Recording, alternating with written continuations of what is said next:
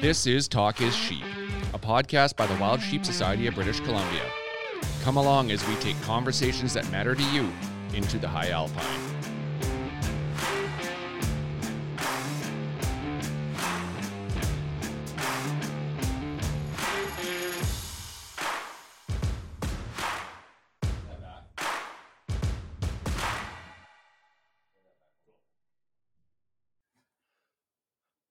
Episode 39, Tony Caligiuri. Fantastic chat with Tony. Amazing. Well, I'm so glad you said his last name because I'm like, no, I'll butcher it. Yeah, I was actually going to ask him how to pronounce it, but on the podcast he mentions his uncle, and I was like, oh, okay, I wrote it down. There we go. I saw the pen coming out fast and furious there. So yeah. So wildfires. Before we went live here, you were talking about what's going on. We got some stuff happening in sheep country right now. Yeah, the Lytton fire unfortunately has taken a turn to run northeast, and now, as literally as we were recording, Spence's Bridge has gone to an evacuation order. So yeah, as you know, that's right in the heart of sheep country. And a couple of weeks ago, we unfortunately lost Lytton to this same fire, and it's doing some much needed habitat restoration, but at the cost of what, right? And where our thoughts are with the community of Lytton and all those affected by these fires, and hopefully they can get a handle on it. Well, and hopefully that, we can convince our decision makers to start, doing some doing maintenance work instead of reactive work, right? That we start being proactive and not just losing towns that we don't have to. Like there's alternatives, right?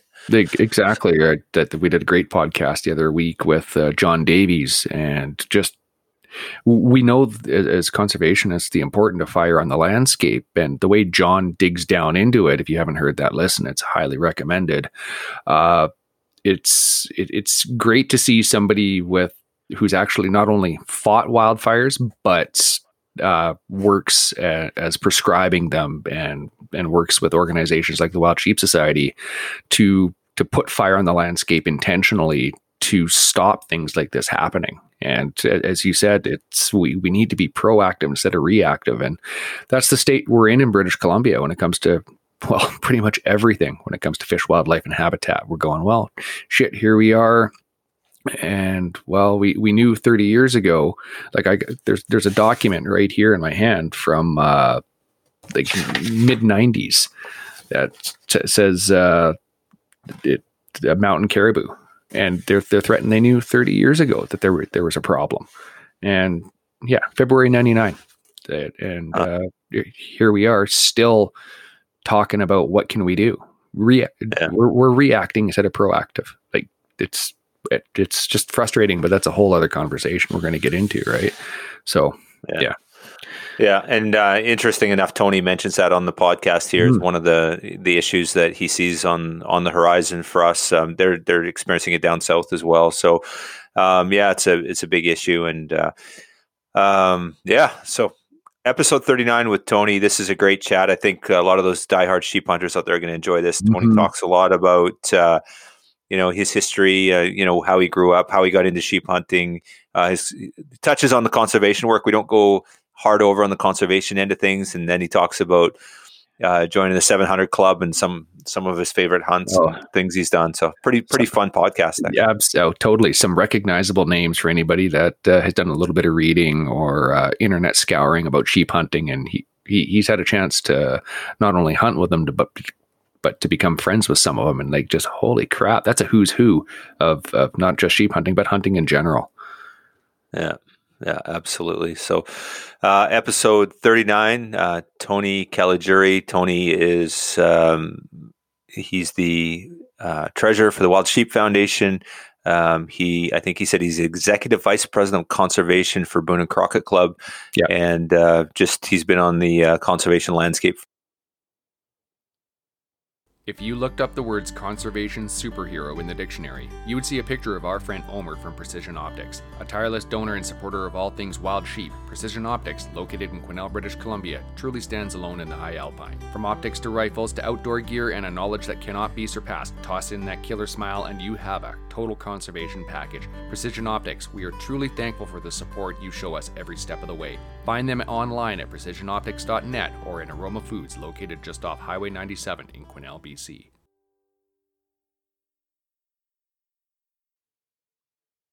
Well, good afternoon, Tony. How's it going? It's going great, Kyle. How are y'all? Fantastic. You coming to us from the great state of Iowa, or where are you at today? I'm in Iowa. Actually. Yes, sir.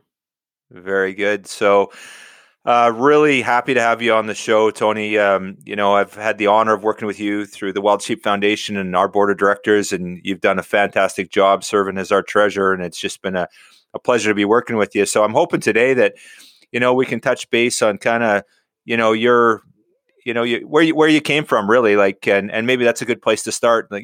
Talk about, you're so engrossed in conservation, the wild sheep community, and such an accomplished sheep hunter and a hunter in general.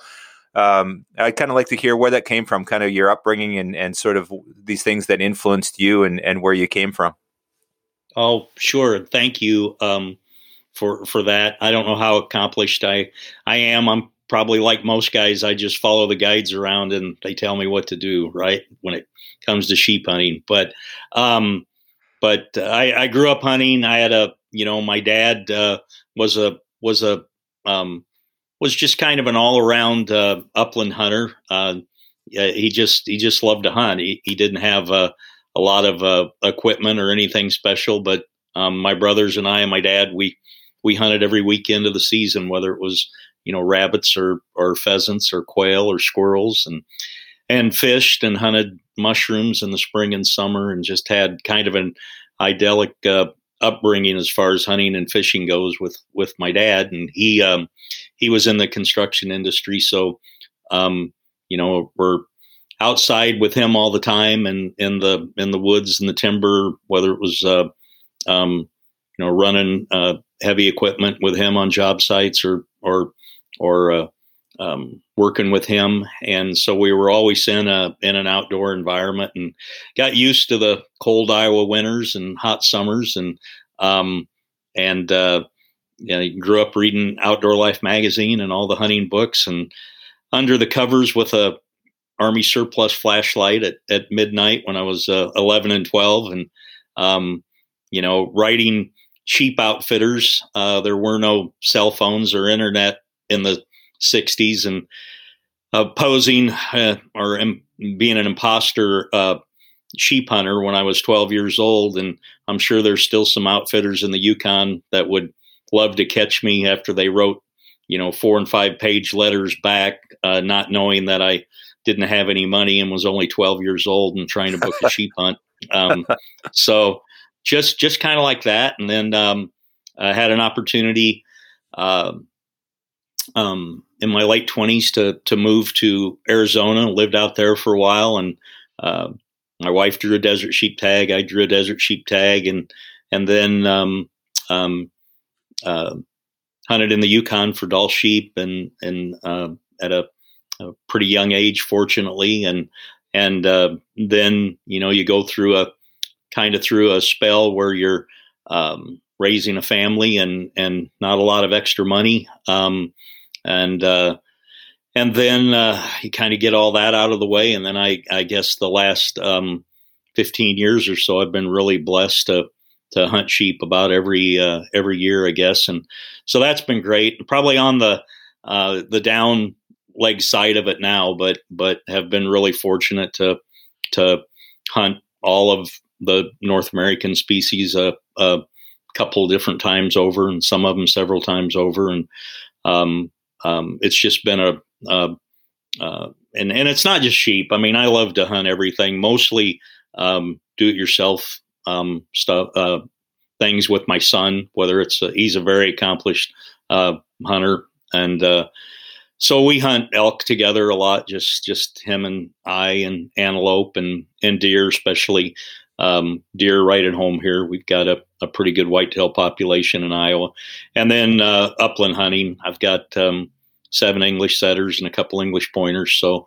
I love pheasant and quail hunting, and we, my friends and I, and brothers and son, we hunt a lot of birds when the populations are on upswing. So, and it ties into my job too. So, I've been very blessed and fortunate, and blessed to have a wife that lets me go do all that.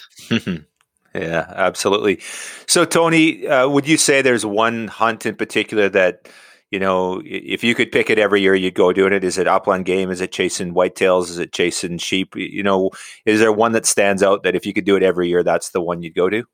Oh, for me, it'd be pronghorns, because when you stop and think about it, that's the one hunt you can still do when you're 95 years old, So if I had to say one thing that I could, and it's very social, you get to spend a lot of time with your buddies. It's a hunt that you don't have to worry about a lot of logistics, or gear or equipment. You obviously don't need, tons of preparation, guides, outfitters, things like that. I mean, it's not that they're not a smart animal, because they can be, but, anybody can go hunt antelope pretty much.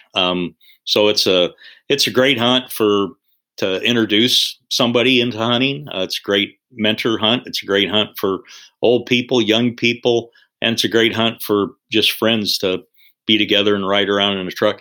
People are always surprised when I say that, but stop and think about it. They're truly one of America's greatest conservation stories, that we brought them back to where they are when they were on the brink of almost extinction.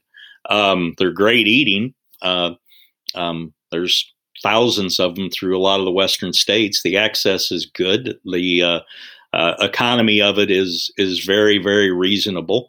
And like I say, from a physical demand standpoint, that's the one hunt that everybody can do from the time they're a little kid till the time they're on the rocking chair on the front porch for the last time. So it's one of my favorite hunts. It sounds like a black bear. It sounds like a black bear hunt here in BC. Hey, Kyle, it's Yeah. like literally clicking off all those things. You ride around in a truck with your buddies. You don't Exactly. be in the best shape. It's great eating, conservation success story. It's but a pronghorn's been a bucket list for me for years, and Kyle knows that, right? That's why I was buying all those tickets for the life member draw we had, but I didn't get it. Maybe one day. Well, 4 or 5 points in Wyoming, you have access to tremendous public land antelope hunting, and you don't need to do anything but get there. Definitely. That's what I was going to ask you about, Tony. When you say that and you go on a pronghorn hunt, is it, is Wyoming kind of your go-to place? You build up your priority, or do you? We have a lease in New Mexico. It's a smaller lease. We only take 2 to 3 antelope a year off of it. So New Mexico is a little different, and Colorado is kind of the same. But New Mexico, they let the landowners manage their antelope if they have private land. Colorado, you can get a ranching for wildlife tag, which is a 1-for-1 deal on most ranches. So if the rancher allows public tag holders to hunt that ranch, then they're rewarded or reciprocated with a private antelope tag. But Wyoming and Montana would be the go-to states for draw tags, and there's some units you can get a draw tag with 0 points or 1 point, or even by leftover tags. But Wyoming has some. I would say that's the go-to state for a draw tag, do-it-yourself hunt. Year before last, I drew a Unit 57 tag in Wyoming.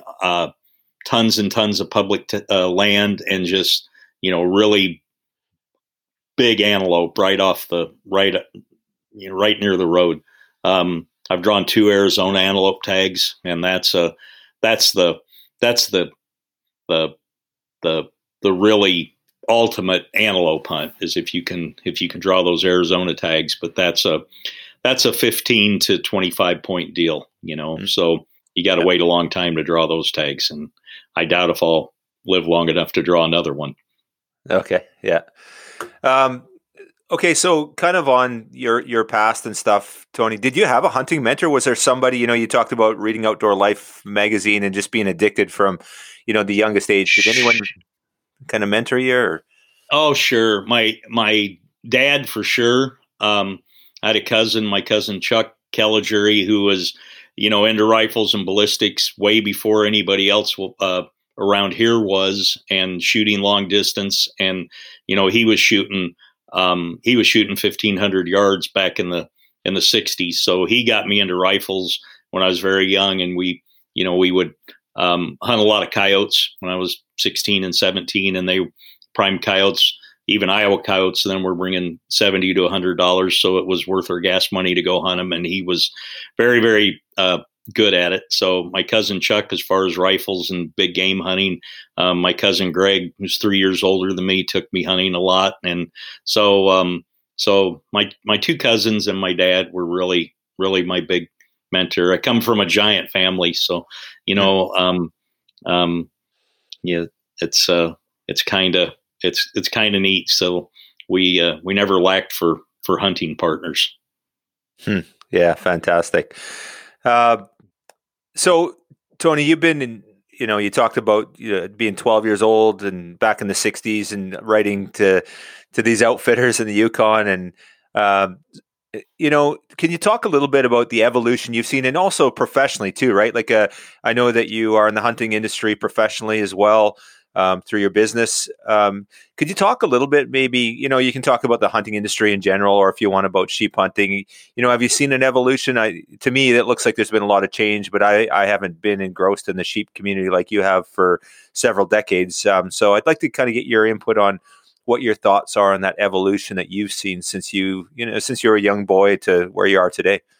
Well, sure. The evolution obviously has been gear and technology. The game hasn't changed. The deer, elk, antelope, sheep still eat and live in the same places they did. It's a little bit crazy out there from a camo standpoint, from a long distance shooting standpoint, from an optic standpoint. I always wondered when that was going to happen, because we watch it in the fishing industry, and technology and gear changed about 20 years earlier than it did in the hunting industry. And when I went on my first sheep hunt in the Yukon in 1989 with Charlie Stricker, and a lot of guys will recognize that name. He started outfitting for sheep in 1956. So when I landed in camp, 1989, so 6 guys going out, 6 guys coming in the bonnet plume, 12 hunters. I was the only one that had a fiberglass stock on my rifle. So 12 rifles in sheep camp. Try that today. You're not going to see a wood stocked rifle in sheep camp. So no one had camo. No one had range finding binoculars. No one had a glass stocked rifle. Not going to happen today. Now that was a long, long time ago. Okay. But, the evolution has been gear and technology. So those outfitters are still riding the same horses, still flying the same Super Cubs, still staying in the same camps where they used to. All those sleeping bags, the tents, the freeze dried food, the optics, the rifles, the calibers, the ballistics, sat phones. That's where the evolution has changed. Hunting techniques haven't changed. We still hunt sheep, same way we did then. If anything, in states like Alaska, the technology has been cut back. Obviously, the fly and hunt restrictions have changed over the year to where they're at the point now where they're not on par with the Yukon or the Northwest Territories or BC when it comes to thin horn sheep. And you've seen that change. Even the Northwest Territories are different than the other two provinces or Alaska when it comes to what you can do and what you can't do with flying restrictions and helicopters. So we've seen technology go up, seen technology go down. When Jack O'Connor went on a sheep hunt in the 40s, it was a month-long affair. So he had to take a train to the furthest point he could go in British Columbia. And then it was usually 7 or 8 days by horseback to get into hunting country. And so they might have been on the actual sheep hunt for 3 weeks and maybe even 4 weeks. My first sheep hunt was a 19-day hunt, and we had 39 horses for 3 hunters. You don't see that anymore. Those old pack train hunts are gone. So that's the evolution. It's faster, quicker, get in, get out. Quality of the rams haven't changed that much, with the exception of stone sheep. Probably, you look at those old pictures from the 60s when a lot of those outfitters in northern BC, when a 40-inch stone ram was the rule rather than the exception. But your quality of Yukon Dals, Alaska Dals, Northwest Territory Dals, and a lot of areas are every bit as good as what they were killing 30 and 40 years ago. So technology hasn't necessarily hurt it, but it's definitely changed it. And back to your original question, that's been the evolution, especially in clothing too, with the Gore-Tex and other waterproof, breathable fabrics and camo patterns. I think last count we had 120 licensed camo patterns on the market. Again, I'll go back to 1989 and subsequent sheep hunts right after that. The guides didn't even wear boots. They wore the little rubber type moccasins and a pair of wool socks, and blue jeans and a plaid shirt. So you're going to see that in sheep camp today? No, it's not going to happen.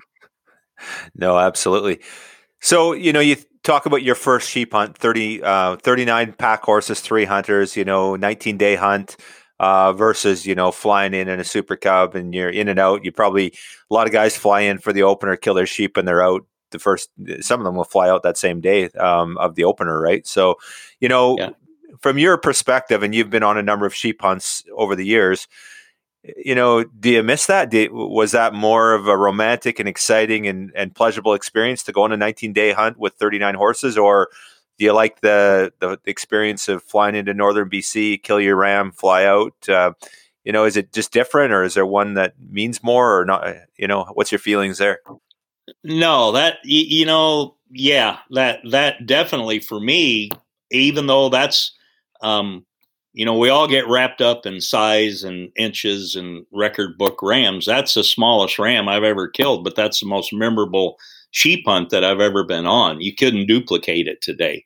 Can most guys do that? Probably not. Of course, sat phones and inReach and Iridium Goes and things like that, I guess that helps people stay connected. But part of the romance of going on those long hunts is so you can forget all that stuff and be away from it. But reality is we've all gotten used to being connected, and we all want to know what's going on at home and in other parts of the world. And surely the modern landscape has changed that and forced us all to do that. But yeah, that was the most memorable sheep hunt of my life, and spending, anybody that knows Charlie Stricker, spending 3 weeks with him is an experience that no one can forget. I mean, we didn't have food half the time. It was, I didn't want to fill my caribou tag on that hunt, but we had to shoot a caribou so we'd have something to eat. He just didn't believe in taking a lot of food. And it was, we went into one camp that had kind of a camp roster on the tree, and people would carve their name in a tree the last last time anybody'd been in there was 1968.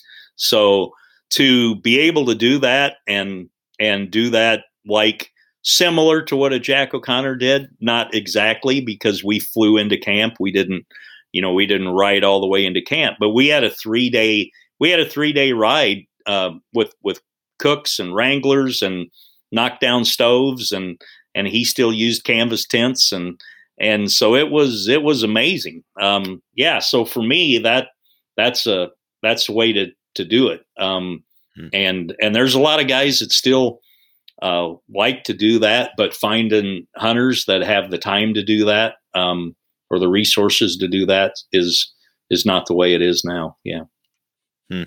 Very cool. Okay, well, let's pivot a little bit here. Tony, you got such a history in the conservation community. You've been on the board of directors with Boone and Crockett.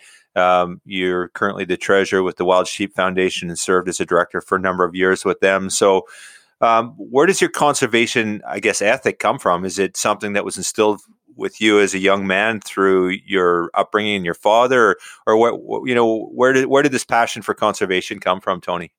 Oh man, I think part of it's default, Kyle. I mean, it's like people just ask you to do stuff, and you're not smart enough to say no. So you get wrangled in, and I love doing it, and you do feel a sense of giving back, and I'm seeing that in my son now as he's volunteering to do conservation things, and maybe as we all get older, it's great to see people your age, because I probably didn't have that same passion for conservation when I was younger, and so you do have a sense of giving back, and you worry, what's it going to be like, and I get fueled too by this anti-hunting movement, and that they don't understand it and want to take it all away from us. So I get really passionate about being involved in causes that are hunter conservation related, where hunting happens, conservation happens. It's very, very true. So I think one thing, feeds another. And sometimes I'm just not smart enough to shut up and keep my hand down. Yeah, fair enough. So you just mentioned, you made the statement about, worried about what it's going to look like. And I guess that's the allusion to, what conservation and wildlife is going to look like on the landscape in the future. What is your feeling on that, Tony? Are we doing good? Have we done a good job? Are we in good shape, or are we in trouble? What's your just general sense overall? And I'm not talking species specific. I'm talking just in general. Sure. Well, I think we've done an okay job. I think there's lots and lots of work to be done. I think what's changed is the anti-hunting movement has been around since hunting. There's always been two sides to it. You can pick up any copy of any conservation or hunting magazine that you want, and you'll see references to organized anti-hunting going back in this country 100, 150 years. It's never not been there.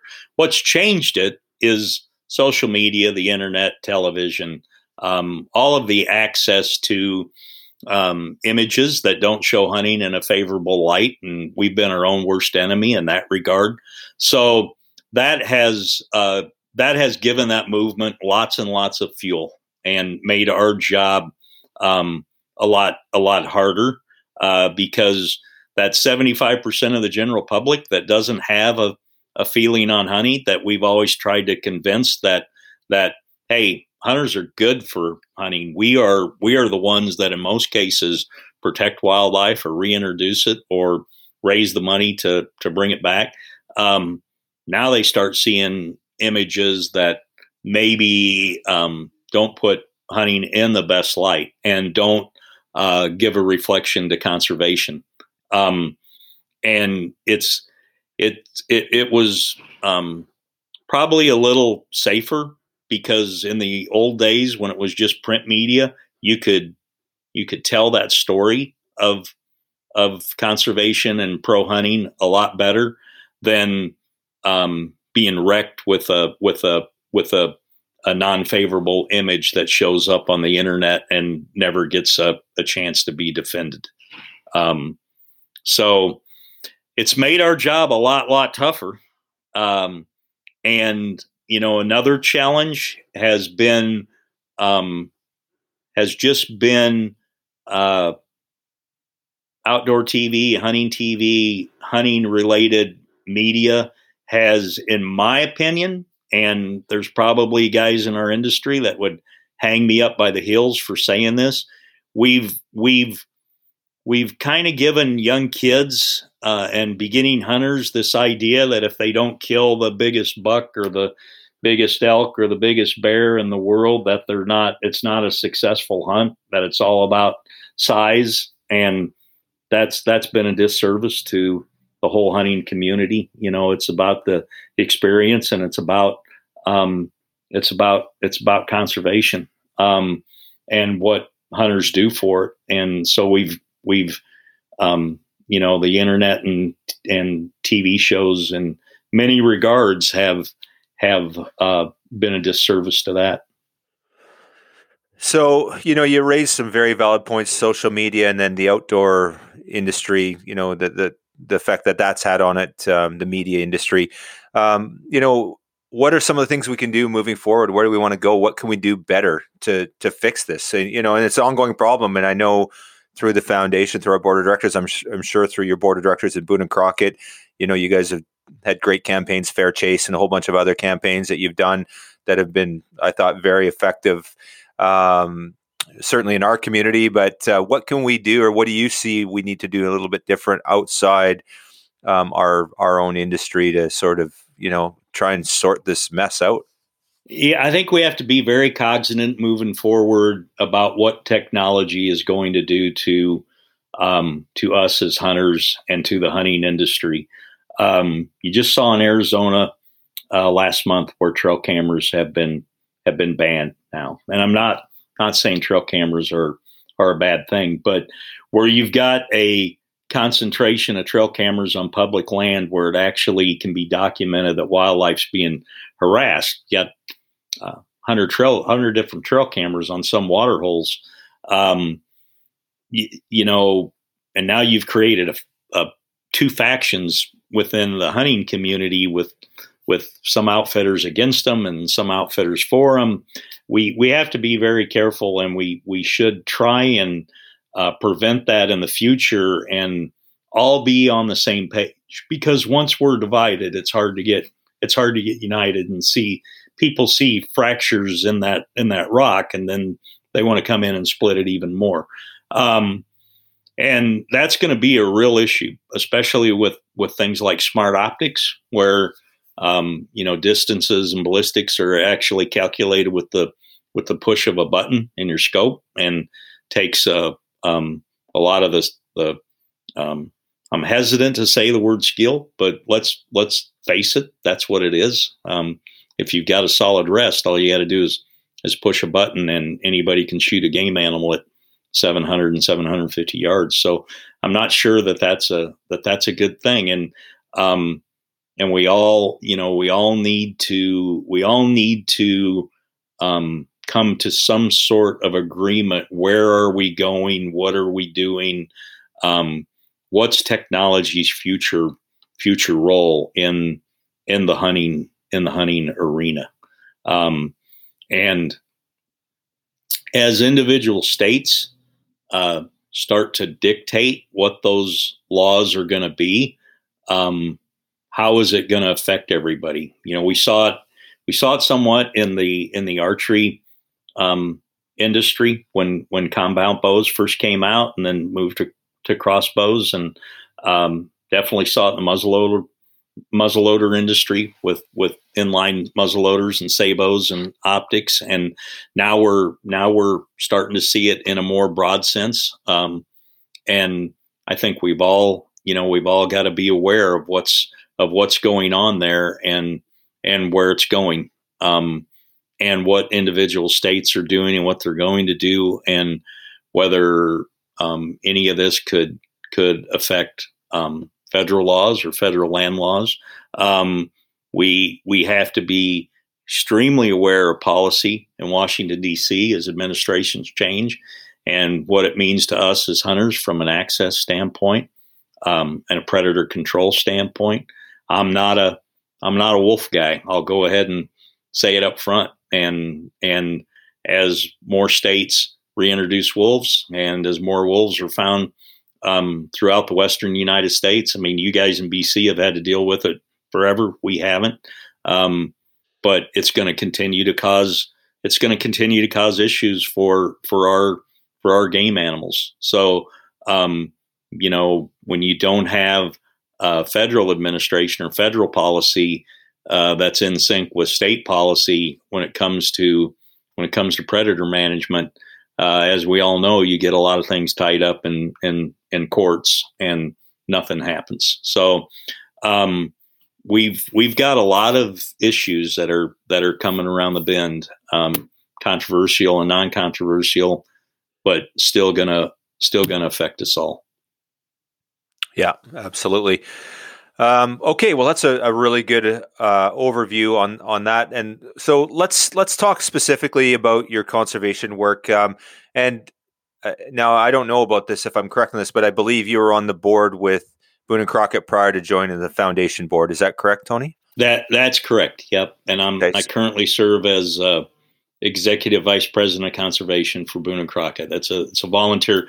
Boone and Crockett's a club ran organization, so all of our titles are volunteer positions. Okay. So do you mind maybe just diving into, just the high level stuff of the work that Boone and Crockett's doing and kind of the work that you're doing? And you bet.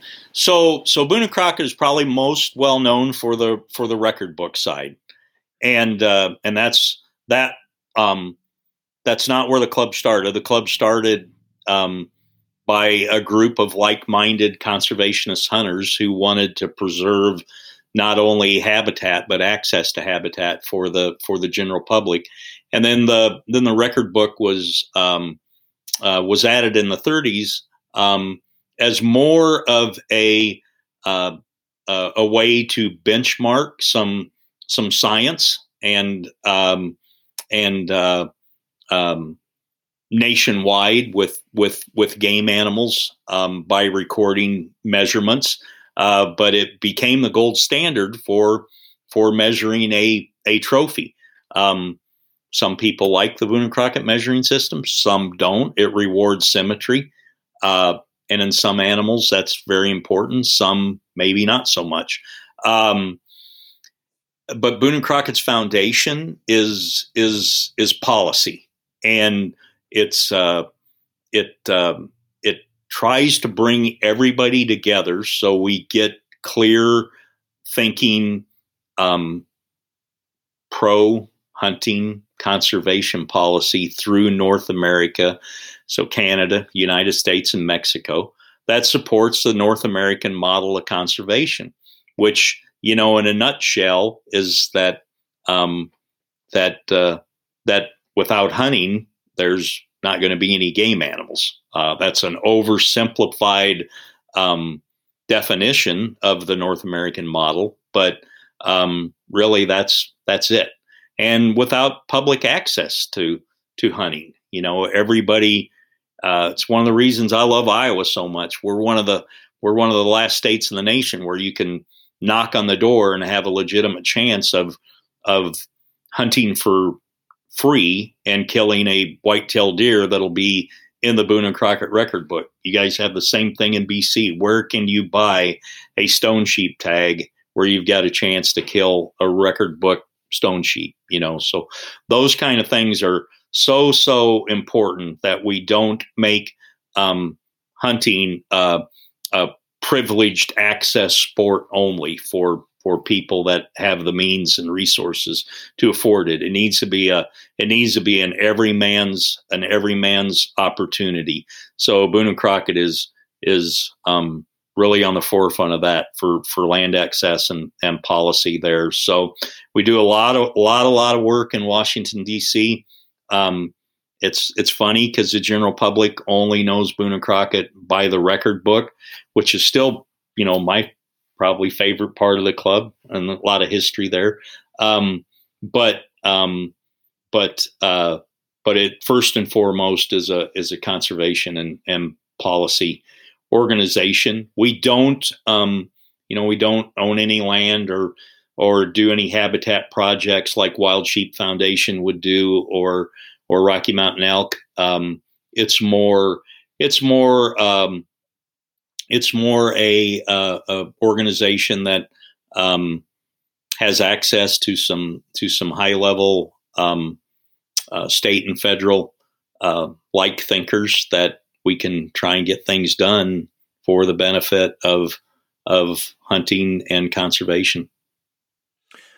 Okay, so Tony, now with that in mind, what would you say is kind of the pressure point issues right now? What's kind of on the agenda right now with Boone and Crockett that's of concern that you guys are looking at, and kind of something that as a board that is something that you're really tending to and kind of keeping your eye on? Is there anything that you can share right now that's sort of up front center? Sure. I mean, you guys, is it a little smoky up there right now?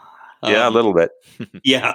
Well, look at your neighbors, the lower 48. I mean, the way we've managed our forest for fire management, not conducive to wildlife health, and certainly what we're seeing now with the fires.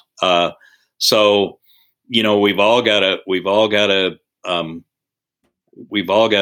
work together to do a better job in that. One of the things that Boone and Crockett and Wild Sheep both are very much on the forefront of is access to federal land. Again, grazing issues, not only from a disease management standpoint, but where you've got conflict with sheep and cattle and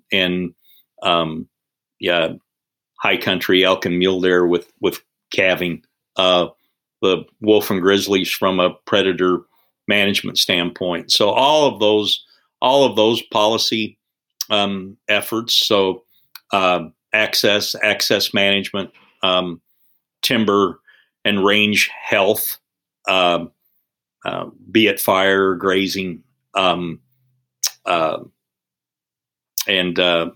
hunter advocacy from a hunting rights standpoint, and the everyday guy. I think that's what sets BNC apart from maybe some of the other organizations out there. We're rooting for the little guy, and that's why the National Park System was created under the guidelines of Boone and Crockett. Ducks Unlimited was a spinoff from Boone and Crockett, and it's always been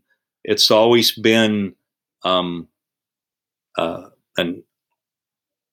looking out for everyone as far as North American hunters, and not just a particular group here or particular group there. Awesome. Yeah. Fantastic work, Tony, and a lot of respect for Boone and Crockett and the great work that you guys continue to do day in and day out. So appreciate all your work with that. So let's pivot now and let's jump into the Wild Sheep Foundation. You're serving as treasurer on the board of directors, and love to hear kind of, and being treasurer, be love to get a bit of an update. I know in the conservation community, with COVID coming around, the pandemic, there was a lot of organizations that were in a lot of trouble. Some great organizations, but a lot of overhead, a lot of staff, and they started to flounder during COVID. I'd love to hear an update on the foundation, the financial health of that organization, and any concerns that you maybe have going forward with regards to it. Sure. And so you're a commercial pilot, so I guess you can relate to the 35,000 foot view. But that's what it is. And you're also on the board, and thank you for all the work that you do, both for Wild Sheep and for Wild Sheep Society of British Columbia.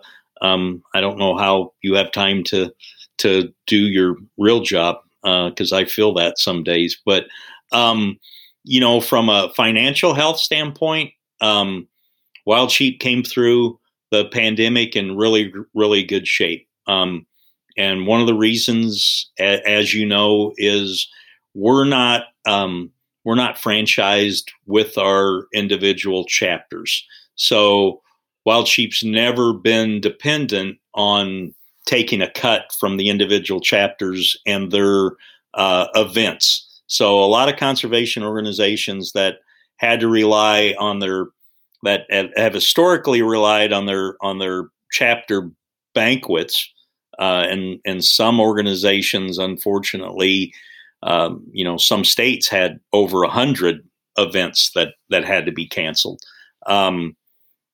Fortunately, Wild Sheep never relied on that money, so that wasn't part of our income stream to start with. So, but what we did have was our annual convention. That was a big income generator. So through the leadership of Gray Thornton, we decided to do a virtual convention, and it paid off. We kept the continuity with our exhibitors, and more importantly, with our relationships that we had with state and provincial game managers. The permits sold at record amounts, so we were still able to generate that income for the individual state and provincial governments to manage and run their sheep programs.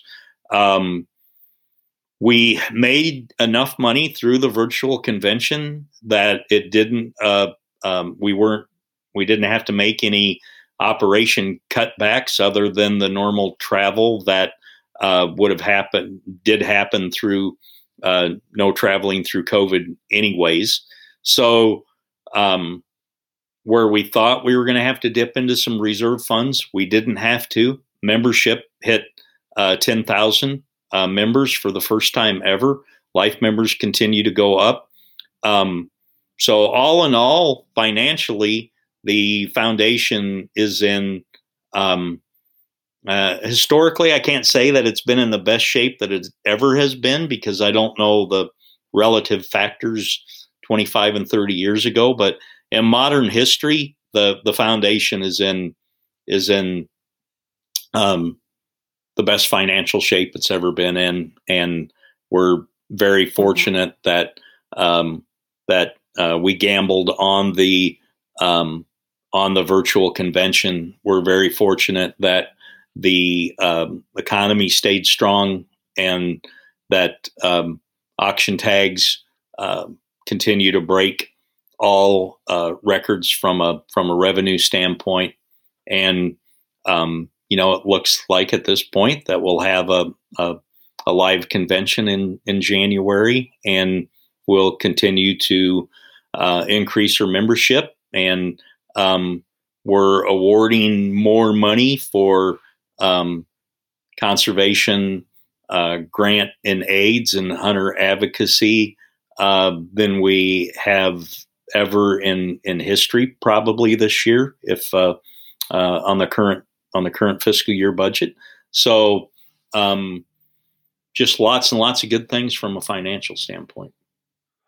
Fantastic. So I guess be remiss if I didn't look for something that's of concern. So, is there anything from a wild sheep perspective that you see on the horizon that's of concern? Something out there that, we get a great update from our conservation staff, and the Wild Sheep Foundation has the best conservation staff in the world, in my opinion. Just fantastic feedback from our leadership there, Kevin, and all the great work that Clay's doing. And, so I guess the question there is there anything that you see that's of concern, or, we've had some localized issues. We had a Nevada water problem, that sort of stuff. Is there anything there that stands out for you right now, Tony? Sure. I mean, the continuing drought in the western states has everybody worried.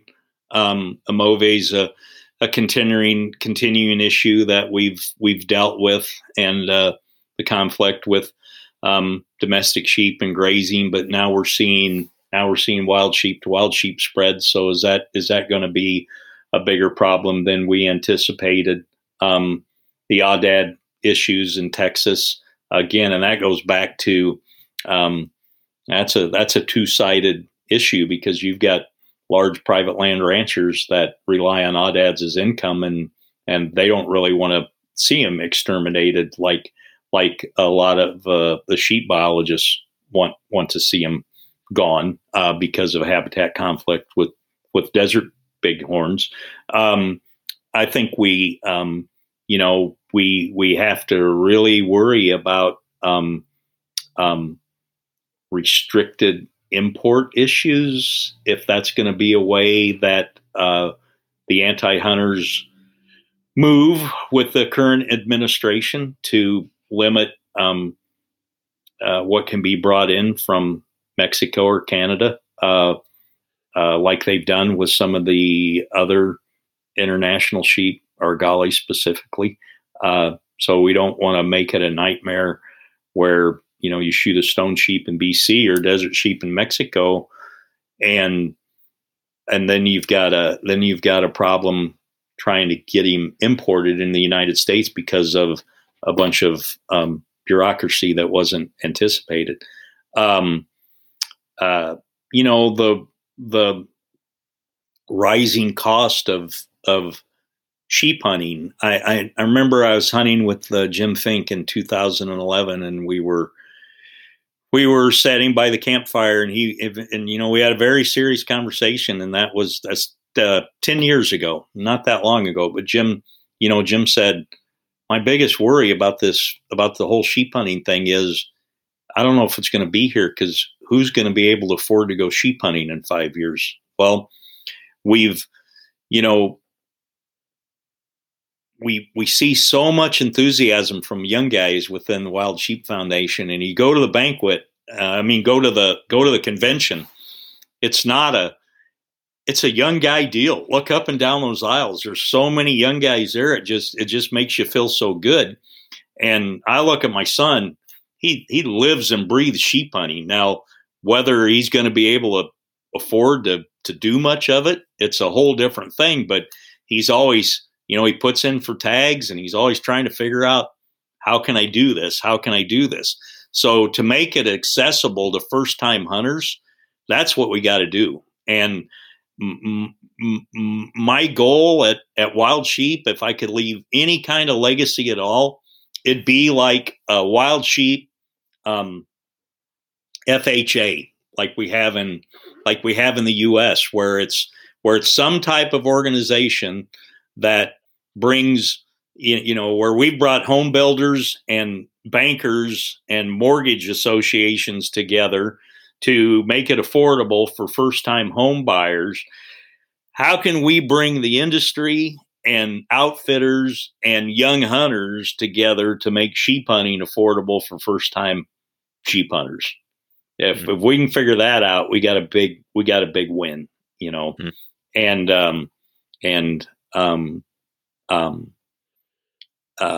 just being able to continue with our raffles, with state sheep lotteries, with the chance to draw a tag, to win a hunt.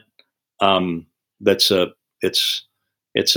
all part of the North American model, and we just got to keep those young guys enthused, and don't let them give up. Mm-hmm. Yeah, for sure. Yeah, excellent point. Makes a lot of sense for sure. Yeah, it's not intended to be a rich man's game. The North American wildlife model was never intended, right? It was accessibility to wildlife for everybody, right? It wasn't sure the wealthy elite, and we've seen the follies of that program in Europe, right? So, okay. Well, there's a lot to chew on there, and a lot for me to think about. Actually, that was great to hear all that, Tony. So, we've taken a lot of your day today, but I'd like to wrap up with just a little bit of, you've done a lot in the the sheep hunting world. You've been very successful. You're a member of the 700 Club, and so I'd love to hear a couple of your stories, and maybe you can talk about what the 700 Club is, what that means, what it's about, and then also about, maybe you can talk to us about your favorite sheep hunt, one that stands out, what that looked like for you. Sure. Okay. Well, let me clarify that. I have 4 sheep that have been officially scored that score more than 700, and I've sent it in. I didn't send it in for a long time, and then I decided to.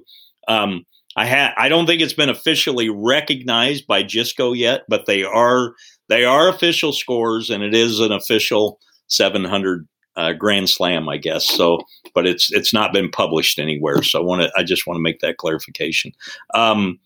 It was a serendipitous deal for me. I didn't set out to try and kill a 700 slam, but Bob Anderson, who wrote the Great Rams series, I think Bob originally coined the 700 Club and kind of uncovered those guys that were able to do that. He called it the smallest club in hunting. So essentially, what the 700 Club is if you have taken one ram of each recognized North American species, and their combined total Boone and Crockett gross score, or SCI score, totals more than 700, then you get to be a member of a 700 Club. And in reality, when you're dead, nobody will ever remember it. So it's not like it's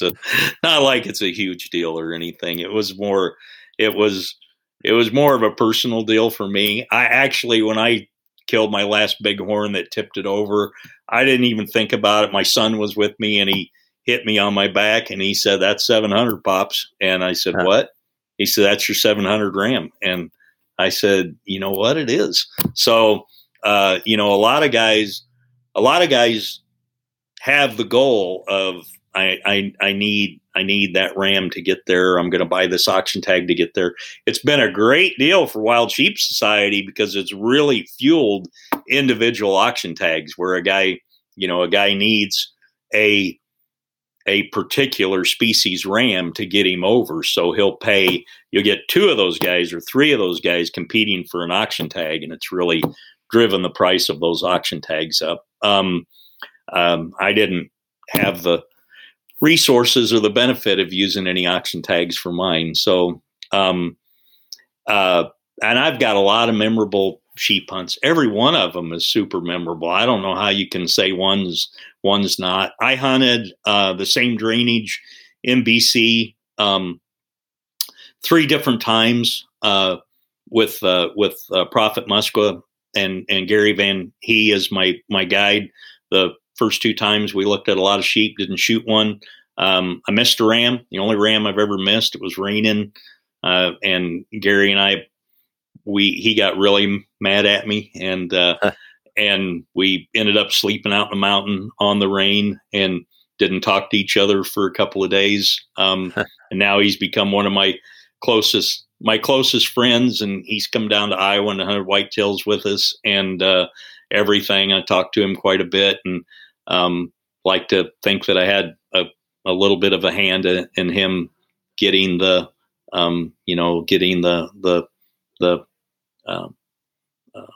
Dalzell Award or Galata Award at Wild Sheep. And so that was one of my most memorable hunts when we killed that big stone ram.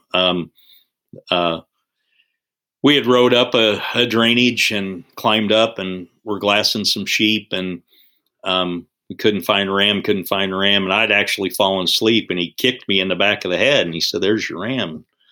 I said, "Where?" And he said, "Look straight across." And I looked across, and this big lightning storm had pushed this ram out of some real cliffy stuff. And he said, I think with all these storms, I don't know if he's going to be there in the morning. We got to go now. I said, "You're kidding me, right?" And he said, "No, we're going right now." So, we got to him that afternoon, and we didn't get back till camp till about 3 a.m, I think, and it's probably the best ram I'll ever take. I mean, it's a 175-inch stone, but that's probably one of my most memorable hunts. Just being with anybody that's hunted with Gary knows he's got a really unique personality. But those early hunts with Charlie Stricker were pretty cool. Hunted with Art Napoleon, who was a pretty famous native stone sheep guy, the Napoleon family in northern BC, and learned a lot from Art, and had a few experiences on that hunt with some grizzly bears and quicksand. And I think more happened on that one single hunt than every sheep hunt that I've ever had combined. And he still, till the day Art passed away, he would say, more stuff happened to you and me on that hunt than any hunt I've ever been on. And I said, me too. I can't. Every day something happens. Somebody got kicked by a horse. We almost lost a horse in quicksand. Had 2 run-ins with grizzly bears, just one thing after another. So that was a great adventure. Just all kinds of things. I sat down and literally had 3 days to walk out on a Dall sheep hunt after I'd killed my sheep one time. And I kept thinking, maybe if I fake some kind of illness, a helicopter will come and get me or something. But I sat down on the trail. It was just me and Charlie Stricker. We'd gotten to the Bear River in the Yukon, and we tried to swim the horses across, but the water was so fast it kept carrying them downstream. Well, there was a boat on a cable there that you could pull back and forth. So he said, this horseback hunt just turned into a backpack hunt. I said, I'm not prepared to do a backpack. So, well, get your backpack. So we walked in 3 days, and then we had to walk out 3 days. And on the way out, as sheep hunters, we've all been there in this situation. And I sat down on my pack, and I just felt like tears were going to stream out of my face that I had 3 days that I had to walk out of here. And he said, I'm an old man. I'm 20 years older than you. If I can walk out of here, you can, and get up and get going. And he left me there. He was probably 2 miles ahead of me. And so I just kept going. And, it's sheep hunting's one baby foot in front of the other, and you eventually get there. That's the only way. So lots of great experiences with some great guides. Roy Rogers, Dusty Rogers, Roy Rogers' son told me that, and Roy Rogers was a sheep hunter, and so Dusty, his son, was too. And Roy told Dusty, if you ever really want to get to know somebody, go on a sheep hunt with him. Huh. And probably, few truer words were ever spoken. Huh. Yeah. Well, yeah, that's a great line. Two great lines there, though. 1 foot in the other, baby steps, and then that. Yeah. So, Tony, on that note, Steve's doing his first sheep hunt this fall, and you think back to, the last 30 years of your life, of all the time you spent in the mountains chasing sheep. What's your words of advice for young Steve here going on his first sheep hunt? It's young Steve. Steve, even though you think it's physical, it's all mental. And that's what I've heard. If a Buddha-shaped guy like me can get through them, then you can too. Don't give up. No, I look at Kyle and go, okay, I'm good. Yeah. It only takes one. It only takes one. That's what I've heard. I've heard that it's 98% mental, and that other 2% is still mental, but you think it's physical. Yeah. And if you're really good tip, if you're taking Mountain House or freeze-dried food, eat a whole bunch of it ahead of time and pick out your best meals. One of my best friends, when I took him on his first sheep hunt, and we've hunted sheep a lot since then, but he didn't realize he hadn't tried any Mountain House ahead of time. When we got, we're backpacking along, and